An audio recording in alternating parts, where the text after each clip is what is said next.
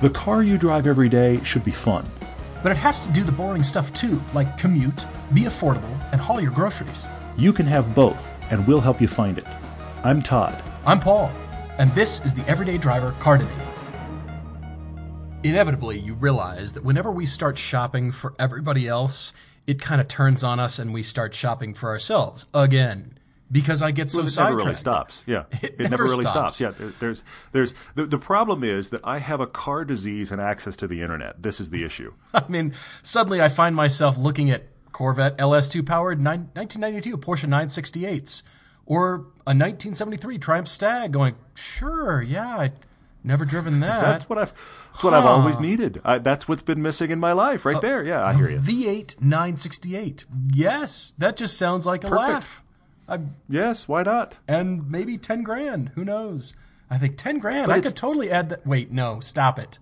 Don't do it. Well, back away. Here's one though, and I'm going to post this picture actually tomorrow because it relates to one of our car debates tonight as well. But just this evening, I drove down to the end of my street, and there is a pristine E30, not an M3, but a pristine white E30 BMW parked at the end of my street with a for sale sign on it. They want $5 grand for it. What? The only downside is it's an automatic, but it is gorgeous. You're kidding me. It's gorgeous. Sitting right at the end of my street, which I have to be honest, with where I live, I mean, you know this, with where I live, that's a weird place to put a car. It is. Not a lot of people are going to see it. Yeah, not too many people out there. Huh. But I, being me, I drove over to it tonight and was like, "What is this now?" And of course, I saw $5,000 and was like, "I have five." No, I don't.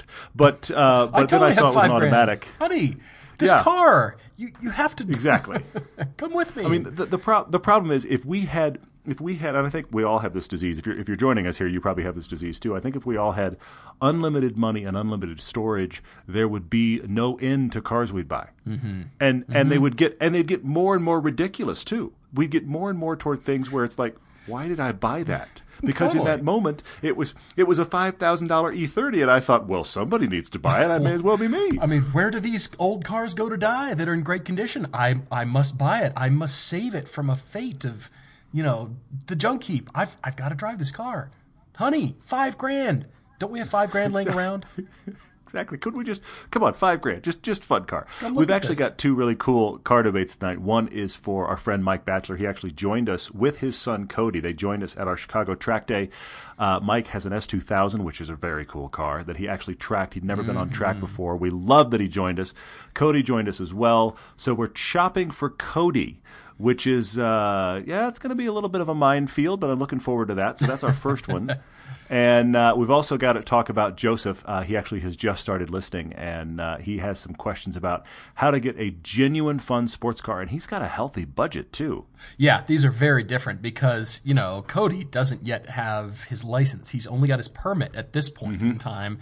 And Mike and Cody are shopping together, and that means pretty low cost. They're willing to work on things together to keep the price down, but I love that Mike already said, I've already Paulified the price. I've already put it through the spreadsheet and the calculators and the Paul limiter is in place with Mike for sure. Absolutely. Exactly. Although you did say 5,000 in here and I just saw 5,000, Mike. I just saw the number and I instantly thought, boom. Your brain just scans for the highest number listed in That's the email. That's what I'm doing. What's the highest number? Okay, we can go there. Boom. Exactly. One day somebody's going to write an email that says something along the lines of, I have no more than 20 grand. I wish I had 60. And Paul's going to go, you have 60. You have 60. So, let's shop in the 60 category. That's the highest number on there. Which is what Joseph is shopping in. The very different, two very different debates here. So I'm looking forward to sharing with that.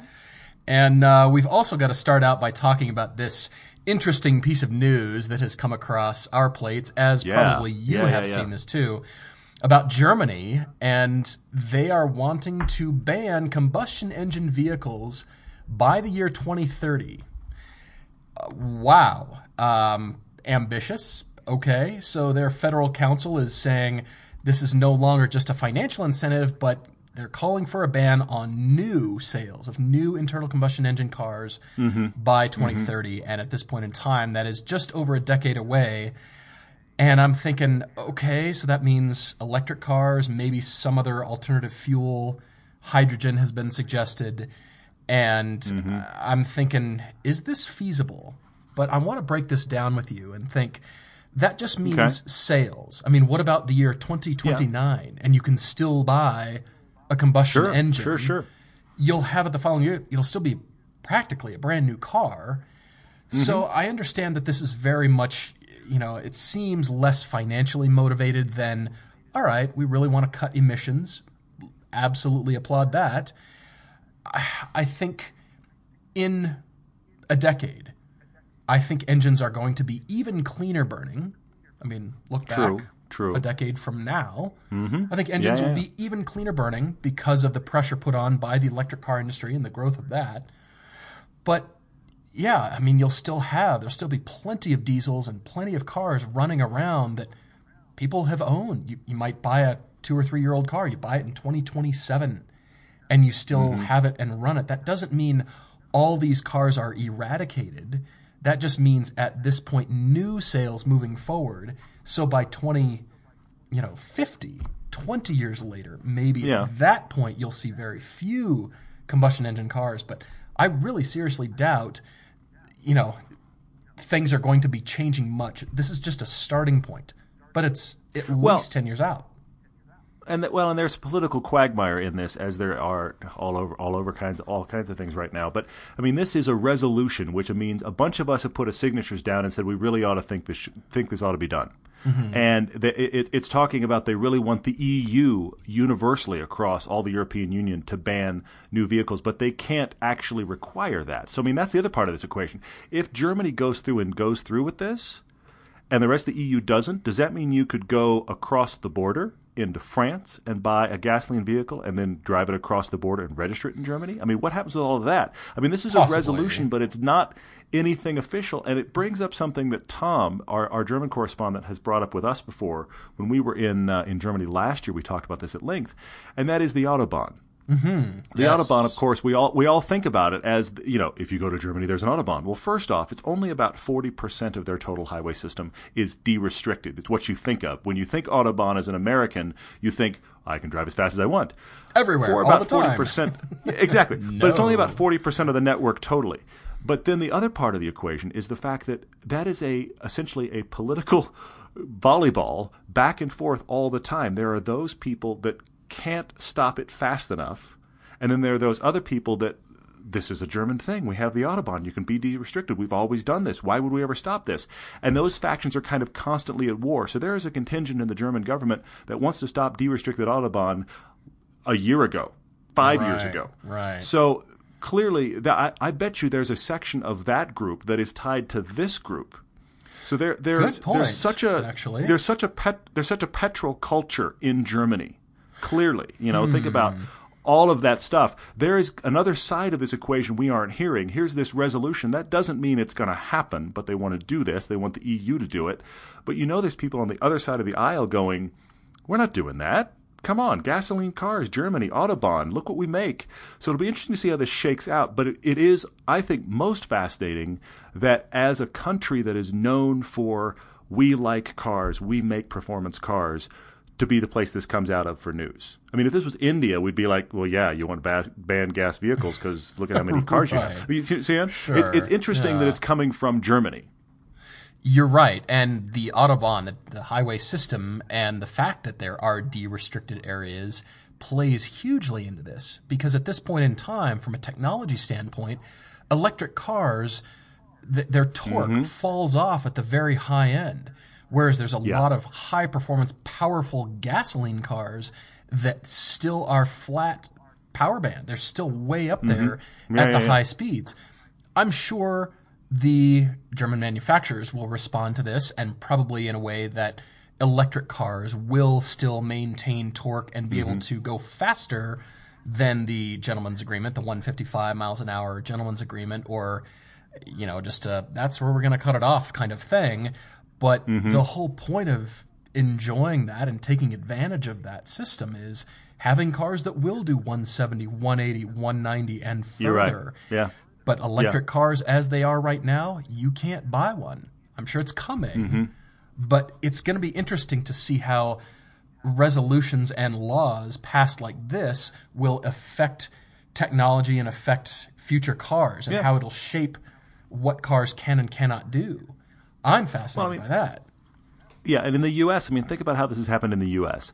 California has led, with their own emissions regulations that they have done for, I don't even know how many decades it's been now, but California has had stricter regulations in almost every other state. But as a result, what's happened is automakers have started making things to be California legal, and that is kind of by default made it that emission standard for the entire U.S., kind of by default. Right. So it'd be interesting to see, if Germany does enact this, does that pull the whole EU with it? And, as they pass, higher MPG CAFE standards and that kind of thing for the U.S. automakers, well, everybody's got to try to figure out a way, even if it's loopholes. We have some electric over here so we can make a big truck over there.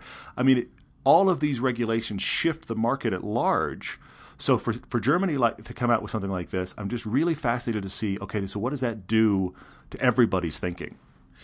Yeah, and to your point, deliveries of cars, how are cars transported, and then all the utility trucks on the road, and long-haul truckers delivering goods and all that kind of stuff. Well, is it just, will this be limited to passenger cars only? Will it go broader than this? Of course, remains to be seen. We could speculate endlessly here, but I'm just fascinated by how the regulations, as you said, will affect technology, just as California regulations are being, are driving the Nissan Leafs and the Chevy Volts and the the response to politics, I suppose. So, well, let's chase the rabbit trail to somewhere strange. Wouldn't it be odd if in 2031 Porsche is making gasoline vehicles they are selling everywhere but their home country? Wow, what an even weirder thought. I mean, wouldn't that be weird? I mean, in the U.S. you can get the new gasoline-powered 911, but in Germany, sorry, can't sell it to you. I mean, we don't even know, honestly, I don't even know if I believe this really will happen, actually, officially, and be the law. But at the same time, if it did, that kind of reality may occur. In South Africa or Australia or the U.S., you can buy your gasoline Porsche, but in Stuttgart, you can't. Gosh, now you've got me worried because there is nothing like the sound of a flat six at high RPM. And until somebody comes up with something that either replicates it or, I mean, that is the sound of, I will say, speed and performance and luxury. A singing V8 at high RPM or a V10 or, a flat six. And the sound they make when you see a performance car at high speed or just rumbling by, that's part of the package that makes you think, wow, luxury and technology and fantastic engineering and all those things that you aspire to, that's part of the package. And it's going to be a mind shift to go to full electric and think, I mean, the noise is no longer there. That thing that stirs you is no longer there. Yeah. The shift is happening already, but it is interesting to think about the repercussions of it. You touched on this a minute ago briefly, and that is if the Autobahn, and I kind of think if this goes, then the Autobahn de-restricted thing dies with it. That's my guess. But let's say the Autobahn de-restricted thing continues. So you have areas of the Autobahn where you can go as fast as you want, but now you have electric cars. The single-gear electric cars all run out of speed at about 120, and now you are sucking down that battery so fast. This affects high-speed charging stations. This affects, do we now have an electric car with either a transmission of more than one gear, so you have your high-speed setting, or do we change the gearing and the way these cars work? I mean, there's all kinds of things about it that this would affect if it is enacted. I'm quite intrigued. It's at this point it's just a mind game, but but we're still fascinated by it. My head is exploding a little bit thinking about that. So what this means, everybody, is that you need to come to Germany with us to take advantage of the Autobahn and come enjoy these cars before you can't. That's the big seller I hear here. Come with us. That's funny. We're going to be doing this. We've sorted out the trip. You've heard endlessly the discussions. But tying back to this trip one more time, come before you can't. Really? I mean, sometime in the next 10 or 15 years, you need to do the pilgrimage trip with us because time is running out. Time is running out. We're over a decade away, but still, you know what I mean. And start saving your money for a specific event. This is so far away that by the time they enact this, if they enact this, my son can be leading the trip. That's how far away it is. Right. Okay? So I'll put it in that kind of perspective. It's not like it's on our doorstep, folks. But anyway, we should probably try to move on to a car debate. I want to talk about Mike Batchelor and his son Cody. It was segue. really cool to meet you guys in Chicago. You guys should join us. That's the thing. Here, I'm going to throw this down for you, Mike. Once Cody starts driving, then the two of you need to come to Germany with us. Oh, the two of you together. Yes, now, absolutely. Candidly, you should probably wait until Cody is 18 or so that he can still drive overseas. But because he needs to, if he's going to come, he needs to drive.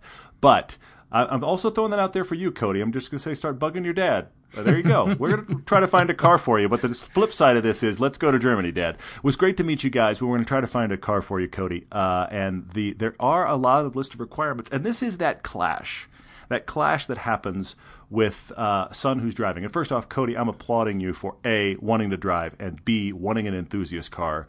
That is not an overly common reality. I mean, I know tons of kids that are, under 18 who have a demeanor of, I will get a license at some point. Sure. Because that's life. That's life now. That's just the way a lot of people's lives are structured. I get it. So Cody is going, no. What he really wants is he wants to get a license right now, and he wants to get a WRX right now. And then you have the dad reality, because that's what we as dads have to do. Coming in and going, I love you, son, but you can't have a WRX. That's just not going to happen. You're a 16-year-old, that's not going to happen. But what That's where it gets hard. I like Mike's approach because both these guys are enthusiasts.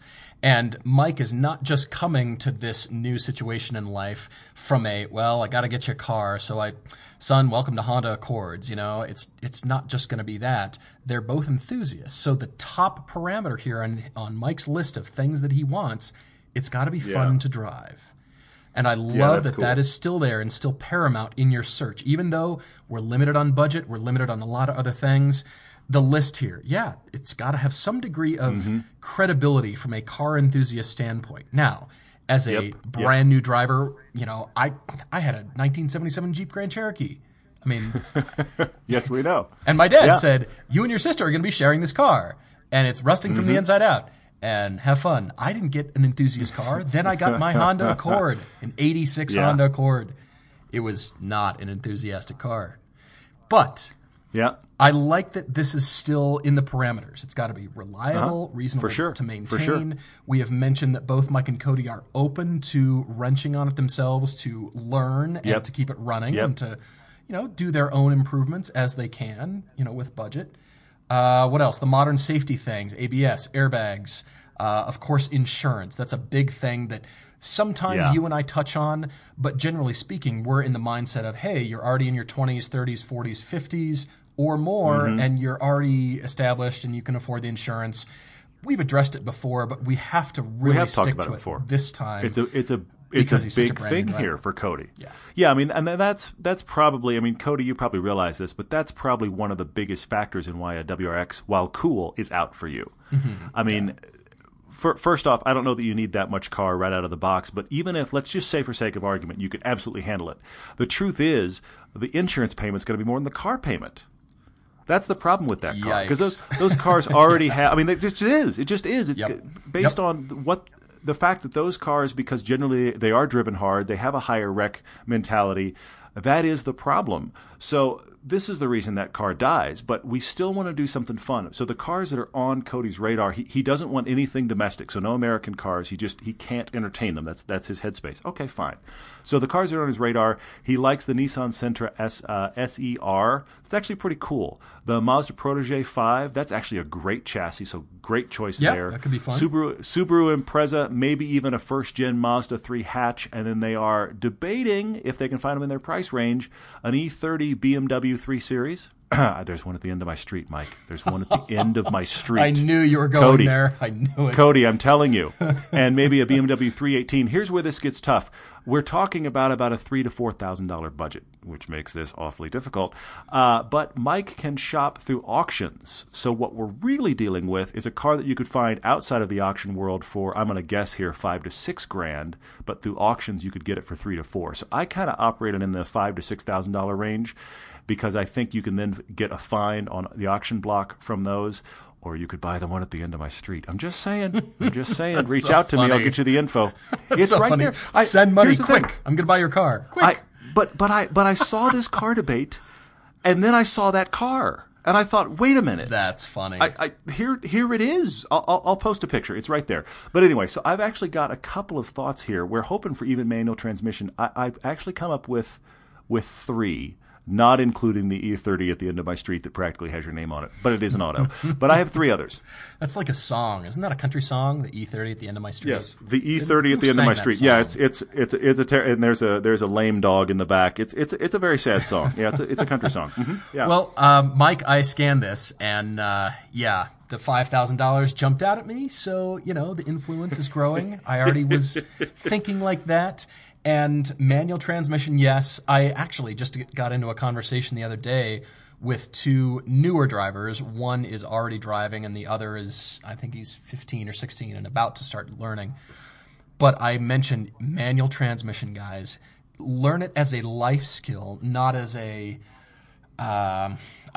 enthusiast choice for right now. That will grow in future cars that you buy. And I say this being the hypocrite, having 2 automatic transmissions, but I've owned plenty of manuals in my life.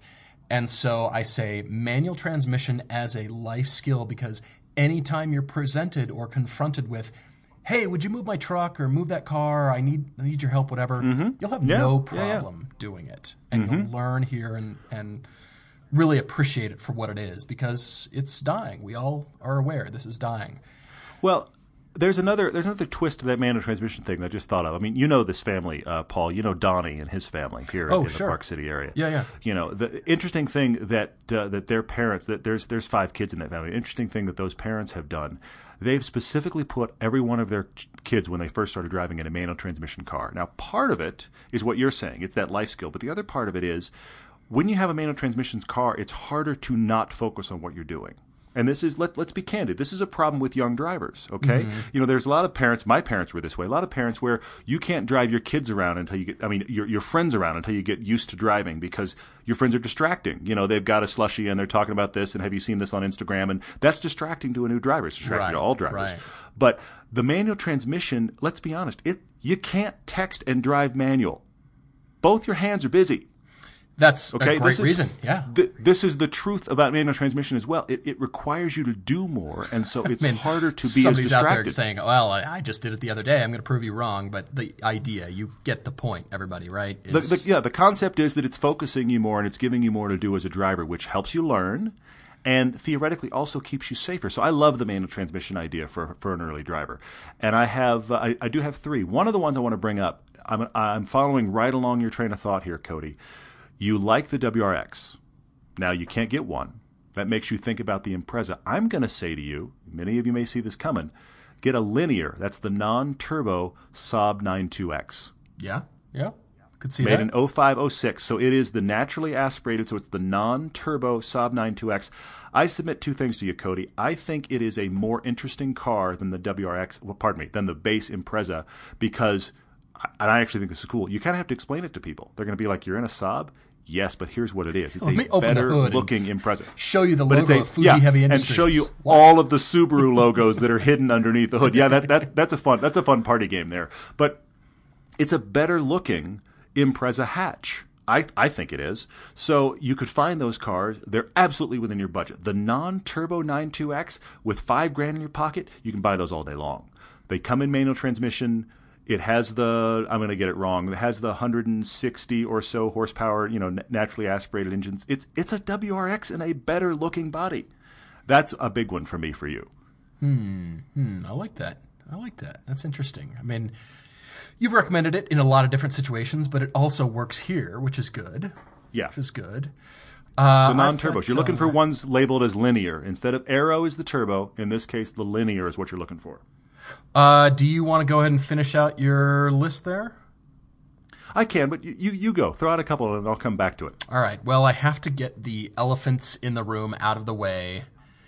And this is what I was referring to when I said I went shopping, because, Cody, I was shopping for you, and then I took a swerve and went shopping for me. You're in the weeds because now. $5,000. Things you shouldn't. Yeah, okay. $5,000. Right. Hey. 1999 BMW M3 for $5,000, 83,000 miles in Fall River, Massachusetts, and a 1987 Porsche 944 naturally aspirated for $49,995, 163,000 miles.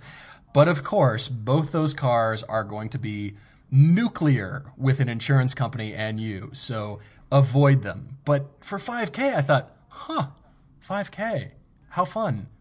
Moving on. Yeah. I just had to get those out of the way. I just had to demonstrate what you could get for $5K. Well, okay, hang on. What? And I don't know, and I'm kind of asking you and Mike and Cody to look this up. But what would the insurance be on the baby Porsches? Okay, and I'm going to go through them right now. The 914, the 928.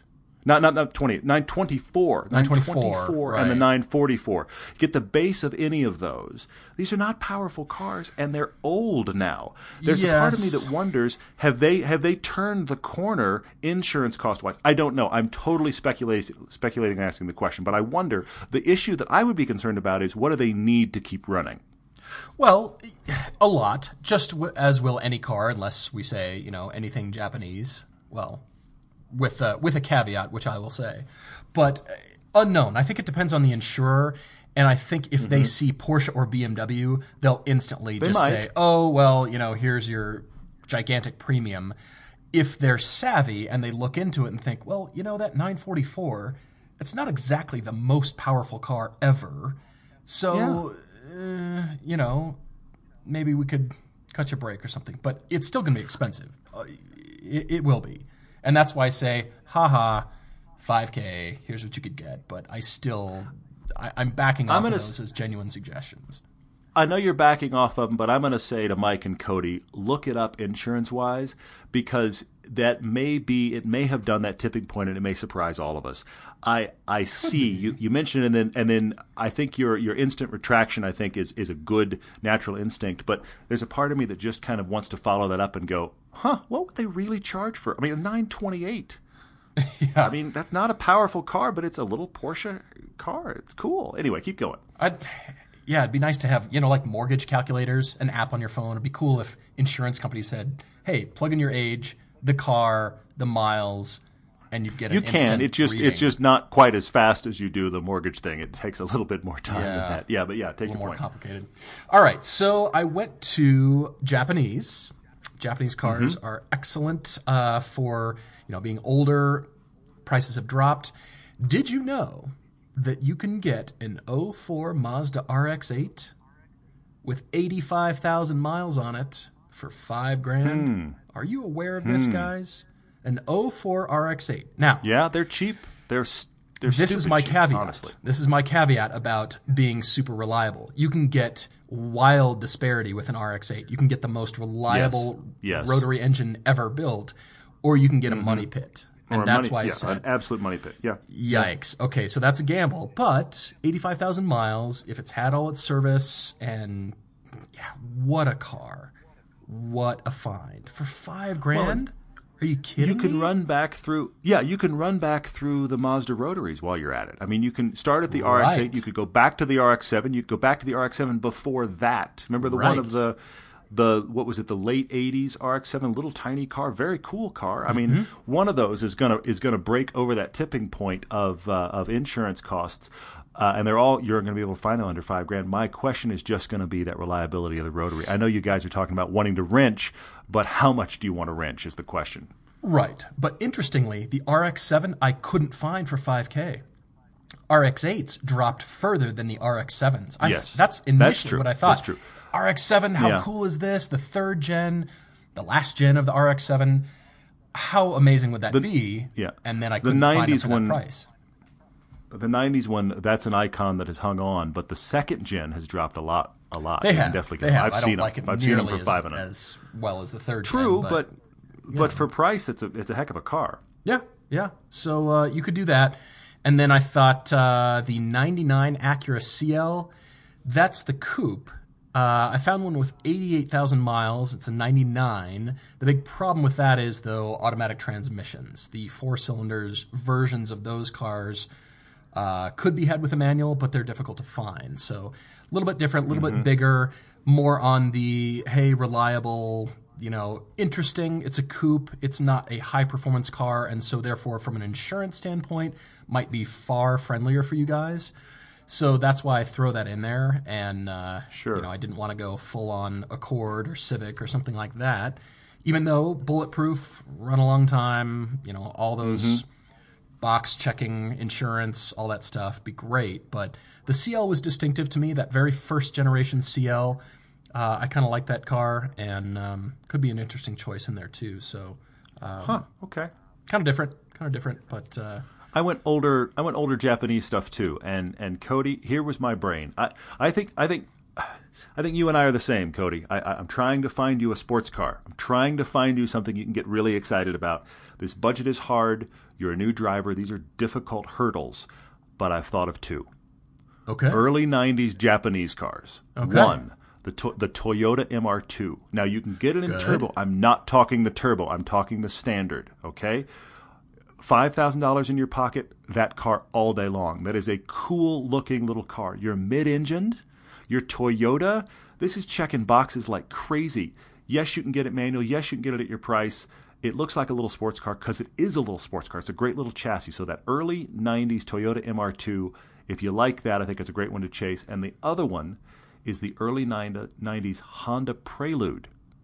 Ooh, good. Another good great car. Good one. Reliable, good looking, good chassis. You can get them in manual. Those are my two favorites for you that were not already on your list. Obviously the 92X, of course, because I have to say it. And then, of course, you said E30, and I found you one already. But Mr2 and Honda Prelude, I think if either of those cars interest you just from a styling perspective. Now, I will fully admit, I am a long way from the look of the WRX. I'm into full-on sports car-looking things. You may not like that look, but if either of those intrigue you, I think they would be a great find. Do you have a guitar handy? You could, strum a few bars of the E30 at the end of my street song. Could you just... How does that go again? All bad. I did actually, when I was in college, I worked for the largest country station, well, the largest in reach, country station in all of Texas. It was, I'm going to do it. You ready? Ready. Waco 100, Texas #1 country. Yeah, I did that. I did the overnights. And you realize how many truckers are listening when the radio station works from the southern end of Dallas to the northern end of Austin. Wow. It's all truckers listening. And so I worked the overnight shift there, and I know far more about 1990s era country music than I would like to admit because of working there. I don't know why I'm off on that tangent, but here we are. I'm not going to sing you the country version of the E30 song. I'm waiting for somebody happened. to sing that song and send us a little clip. Yeah, it's all bad. What if that's on YouTube or MP3 somewhere? Yeah. I mean, who sang that? But honestly, Mike, if you're intrigued by this E30 at all, I could get you the number because it's right at the end of the street. $5,000, automatic. It's got like 90,000 miles on it. Looks pretty clean.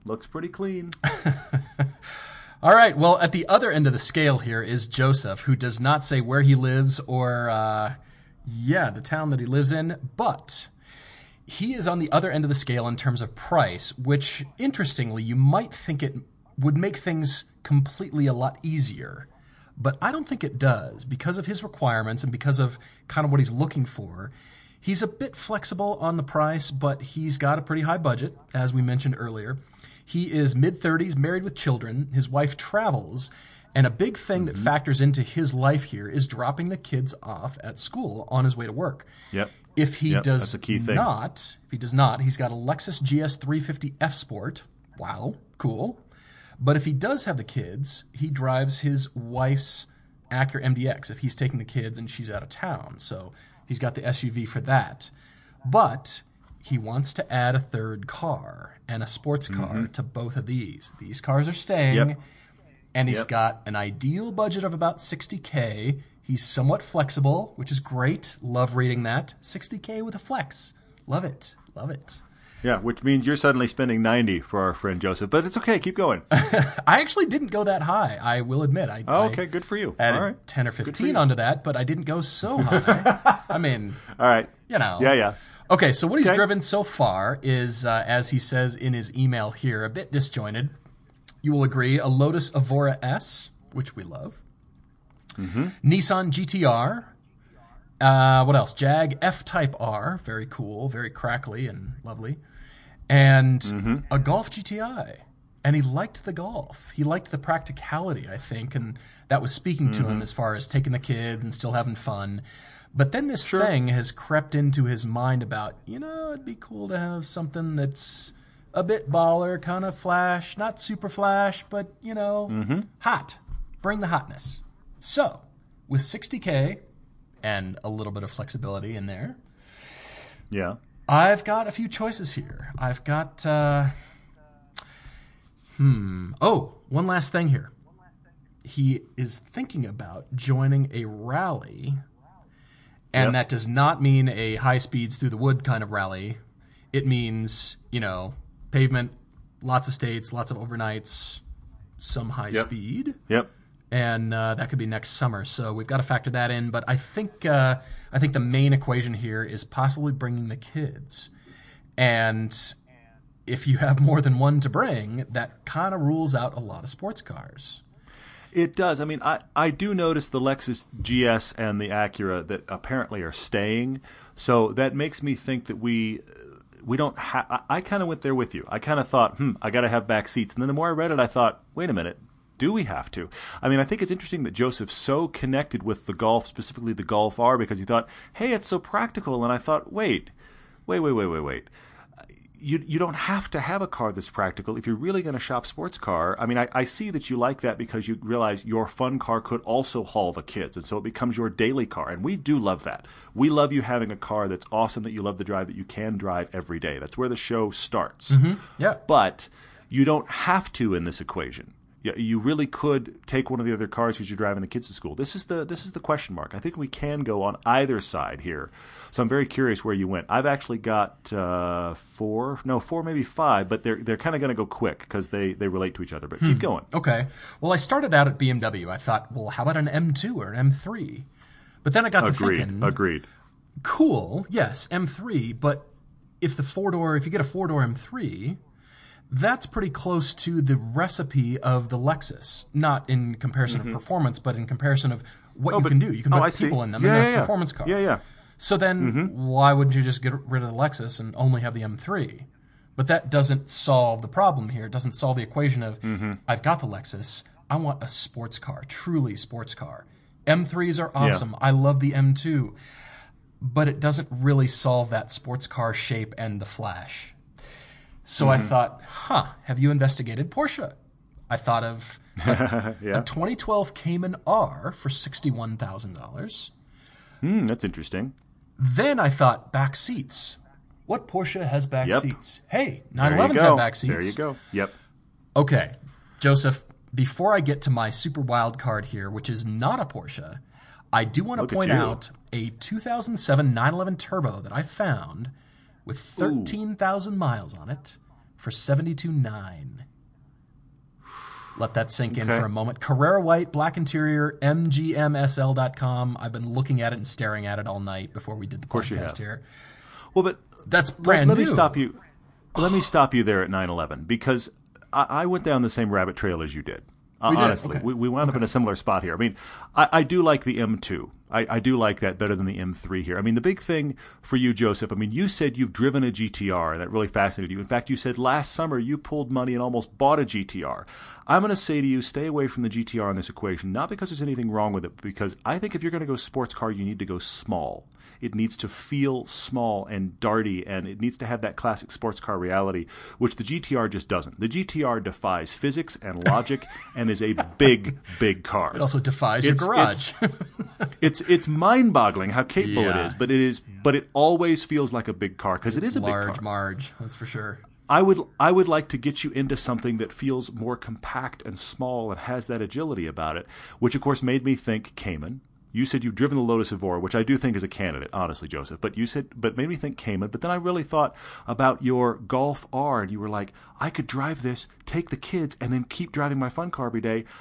You remember the ad about your 911 being your school bus, and it was a picture of a yellow 911? This is you, Joseph. Seriously, the 911 works. If you like the Golf R, you can afford a 911. Go drive one. I submit to you, look at the 997 generation. That's 05 to 2012. Yeah. Look at that generation. See which one you can find that you like.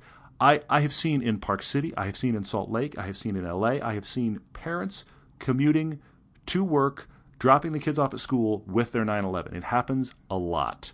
I think the 911 in the Porsche lineup is the beginning and end of the discussion, and your budget allows you to have options. Absolutely. I'm sold. I have an 07 already picked out. It's white. It's beautiful. It's practically brand new. Well, Step that right this turbo way. That turbo for 70, that is a shockingly good performance car for that amount of money. I am with you on that for sure. 480 horsepower, all-wheel drive. It does have the PDK, but you did say you liked the Golf R with the DSG because of hauling the kids and driving the car all the time, and you might just gravitate towards it. So how about the Porsche version of that, the turbo? I mean, I'm in love with that suggestion right now. However, I do have a wild card for you, Joseph. Are you ready? Good. I bumped up the price to $75,000. I know that's high.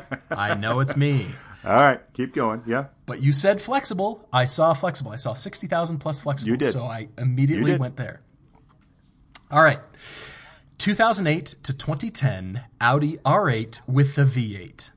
At that level, you have your choice of transmissions, either that R-Tronic or the 6-speed manual, and there are loads of cars available for sale at this range.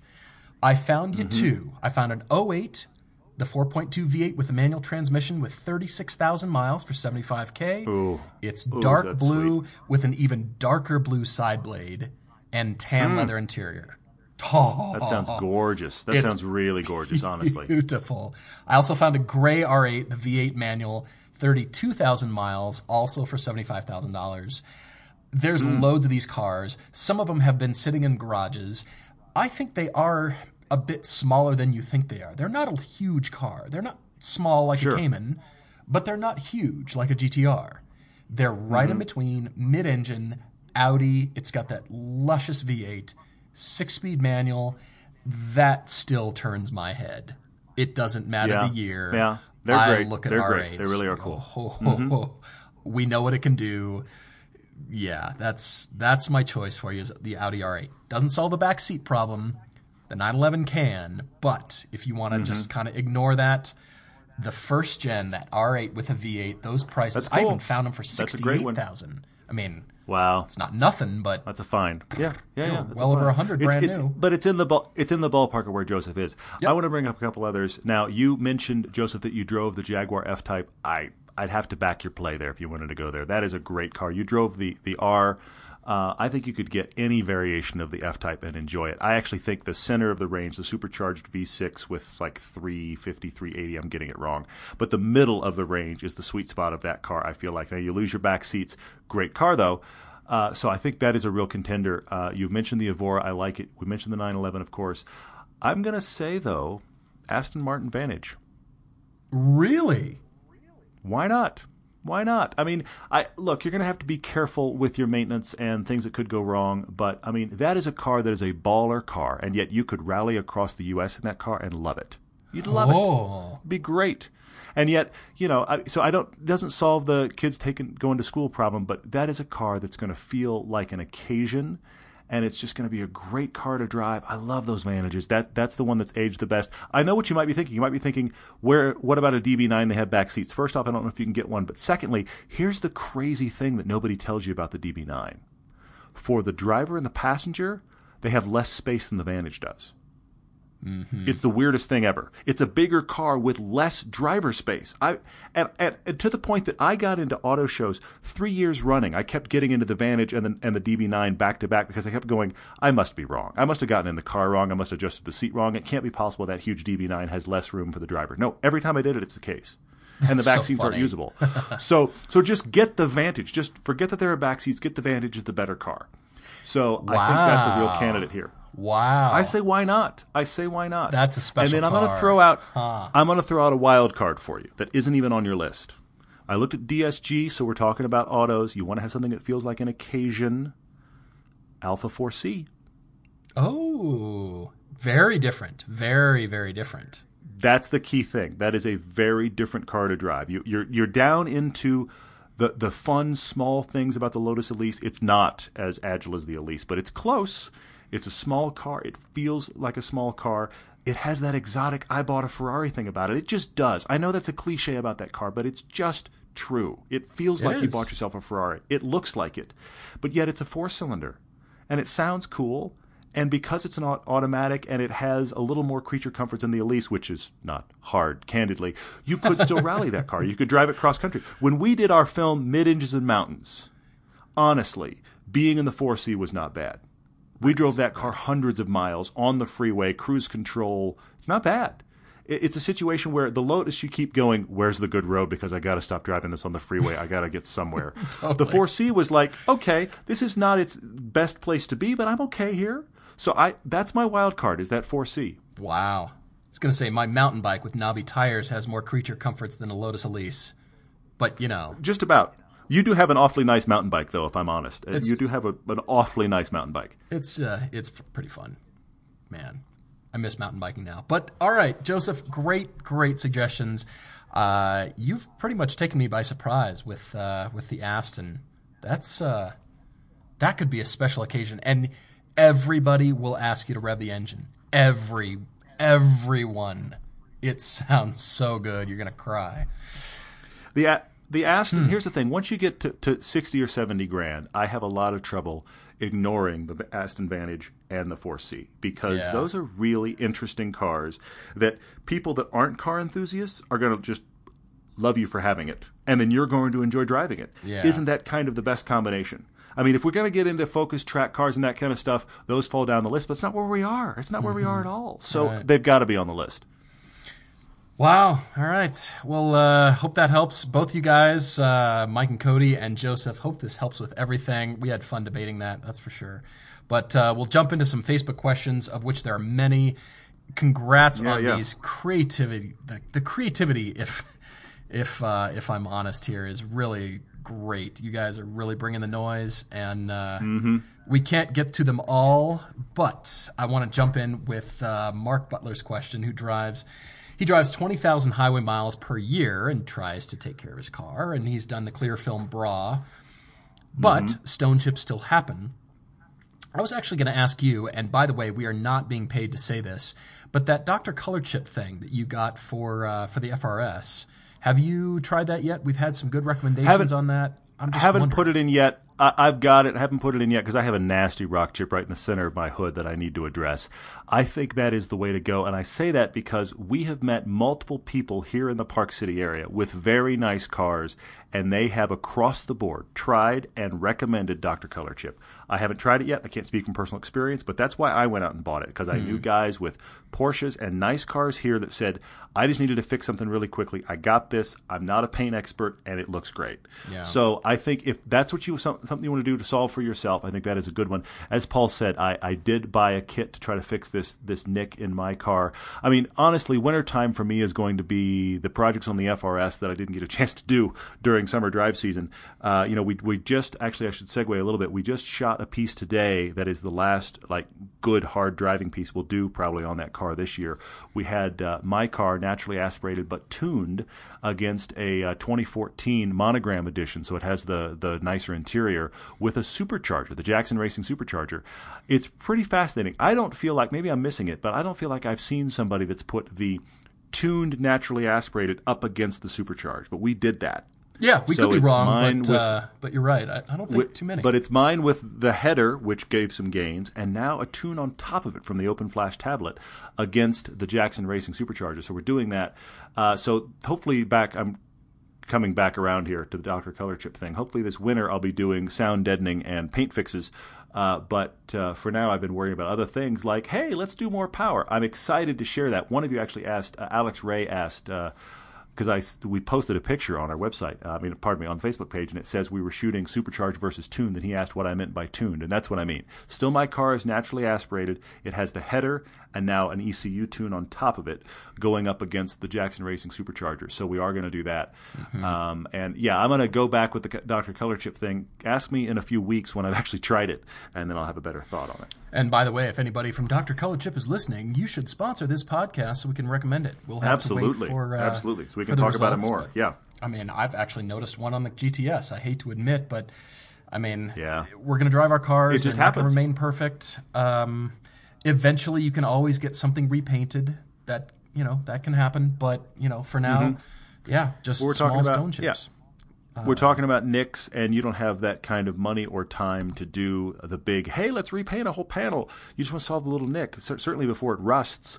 That's the reason I got this kit, is to solve exactly what we're talking about. All right. What else on your list? Any other questions strike you there? Yeah, staying with the FRS for a second, Keith Roxo asked the question where he said, I've talked a lot about enjoying the dynamics and the usability of my FRS because, again, I've got a small back seat. That back seat folds down. The trunk is surprisingly good size, so that 2+2 in the interior space, it actually is pretty good. It works for normal life. So his question was, what's the step up? What's the step up from the FRS into all of those realities, but yet it's a better, nicer car? And I have to say it's the BMW lineup. Now, you could go 1M, you could go M2, you could go M235, anything that is a serious degree of power more than the FRS and a big jump in price, but is not, 80 grand. Something in I'm talking $40,000 to $55,000 range is all of those cars, and they all work as being decent 2+2s with usable trunks, and yet it's a step up and it's the same setup too. I mean, here's the thing: if you go off into the Porsches, you're changing dynamically how the car feels. Look at our M2 GTS review, or even frankly Paul's first GTS long-term piece. We talk about it versus the FRS. These BMWs are still front-engine rear-wheel drive. They feel related in basic concept to that FRS. That's why I say that. Right, the recipe's still there. Yeah, I can see that. I mean, you even mentioned the M2 being related in feel. You could see that as the next step. I could see the 1M for you, but that could be coming.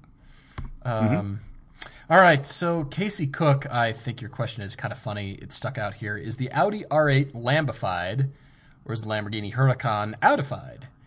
And I had to think about that for a minute, and I think which car came first? And in this lineup, it would be the R8 before the Huracan, and Audi owns a Lamborghini, so I would say the Huracan is Audified rather than the other way around, because the German influence on better quality, of course the great design is still there, but all those switchgear and all those parts that make the car better, I'd say it's more Audified than the other way around. But that's interesting. I mean, I would say that I would answer the same, but for different reasons. I feel like the Lamborghini has been Audified. When I think about this question, maybe it's weird, but when I think about this question, Casey, and look, it's a total theoretical what-if question, but when I think about this question, I think, which is the one that's been made better by the partnership? Yeah. Now, it's really cool that Audi has made a supercar, and they're kind of going into Lambo's territory, and they're using similar engines and chassis and blah. I get that. But yet, there's a part of me that wonders, should the R8 be crazier? It's cool, but should it be crazier? And I'm a big fan of the R8, please understand. Whereas you've got the Huracan, and it maintains the Lamborghini-ness, the oh my gosh, look at that, the crazy colors and the crazy sound. It maintains all of that. Yeah, and yet it's only been improved by being Audified.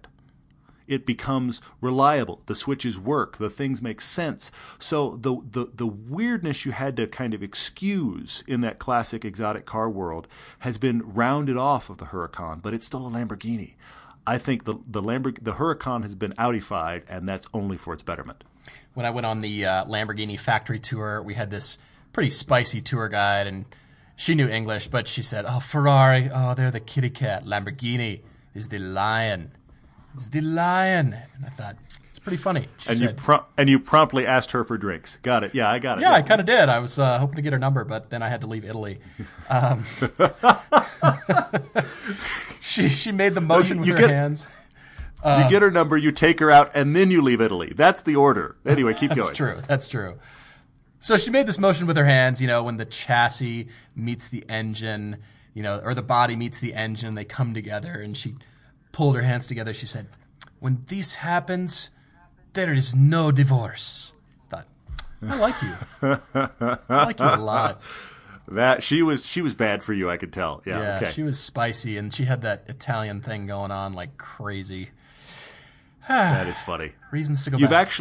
You've actually accidentally bumped into somebody else's question. Kenneth wrote in and said he's noticed that we have a tendency to compare cars to women.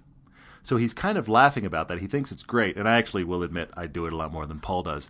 But he's asking, where the heck does that come from? Why do we do that, is his question. And then the secondary question is, do we name our cars as a result? Now, no, I don't name my car. I've never been into that. But let me explain the women thing. I like women. I happen to be married to a beautiful woman who when I get into a conversation like this, let's be honest, also a woman that tolerates me many times. But I happen to be married to a beautiful woman. Who gets carded frequently now, which is funny. Yes, she does. Yes, she does. Funny story, but yeah. Yes, she gets actually about a week ago she was carded in a restaurant and the woman looked at her straight face and said, "Can I see your ID?" And my wife kind of grinned at me. And she handed her the ID and the woman saw her birthday and she went, "Good for you." I mean, and thought, no. Yeah. Good for me. And I thought I didn't say it, but I said to my wife afterward, I said I really want to look at the waitress and be like, no, good for me. But here's the thing. I mean, I feel like I am aging for both myself and my wife. She's like stuck in a time warp here where she doesn't age. It's fantastic, but that's what's happening. So I am blessed with a very, very beautiful wife. So that's very nice. And somebody said to me once, they said, you married above your pay grade. And I said, yeah, no kidding. But the thing about it is this.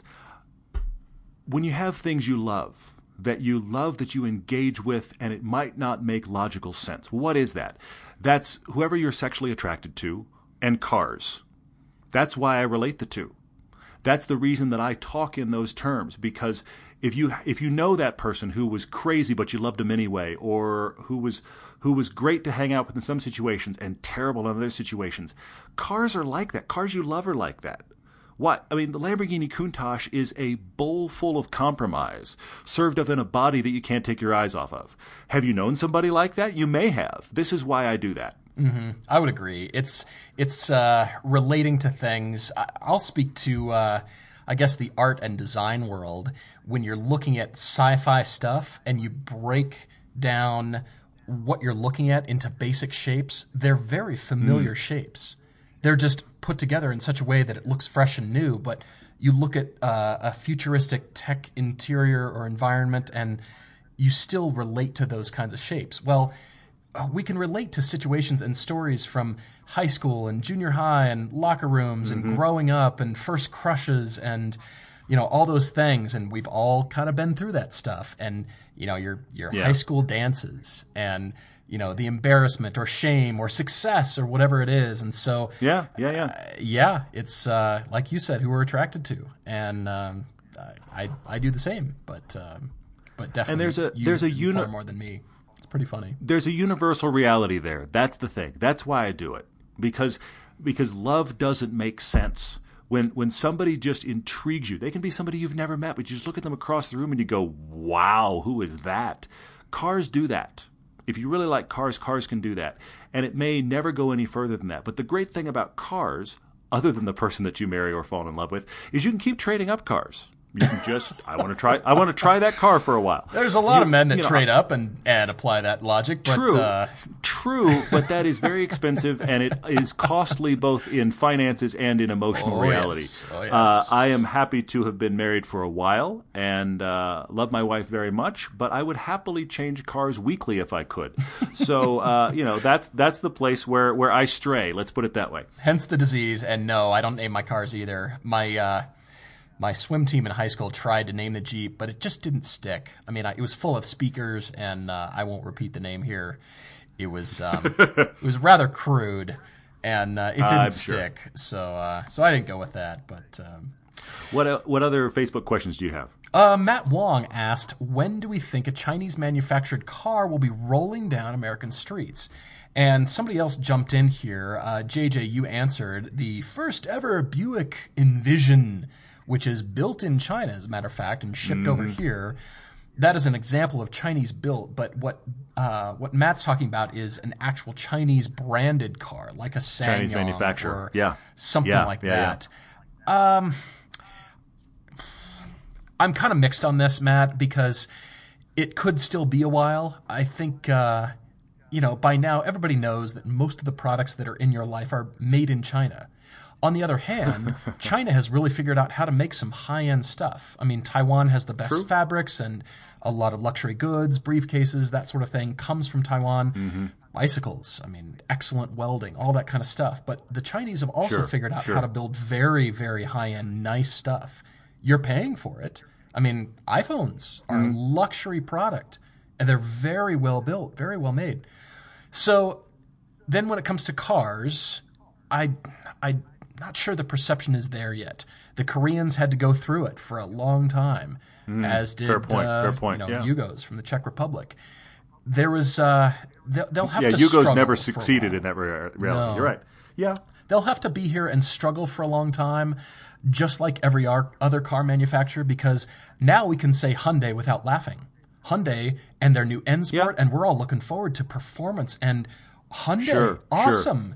But 20 years ago, it wasn't like that. So yeah, that's true. They it's have to take put their time in. So it's going to take a while. They're not just going to come over and say, hey, check out this new Chinese car, especially after they're doing the copycat thing in terms of styling as much as they are.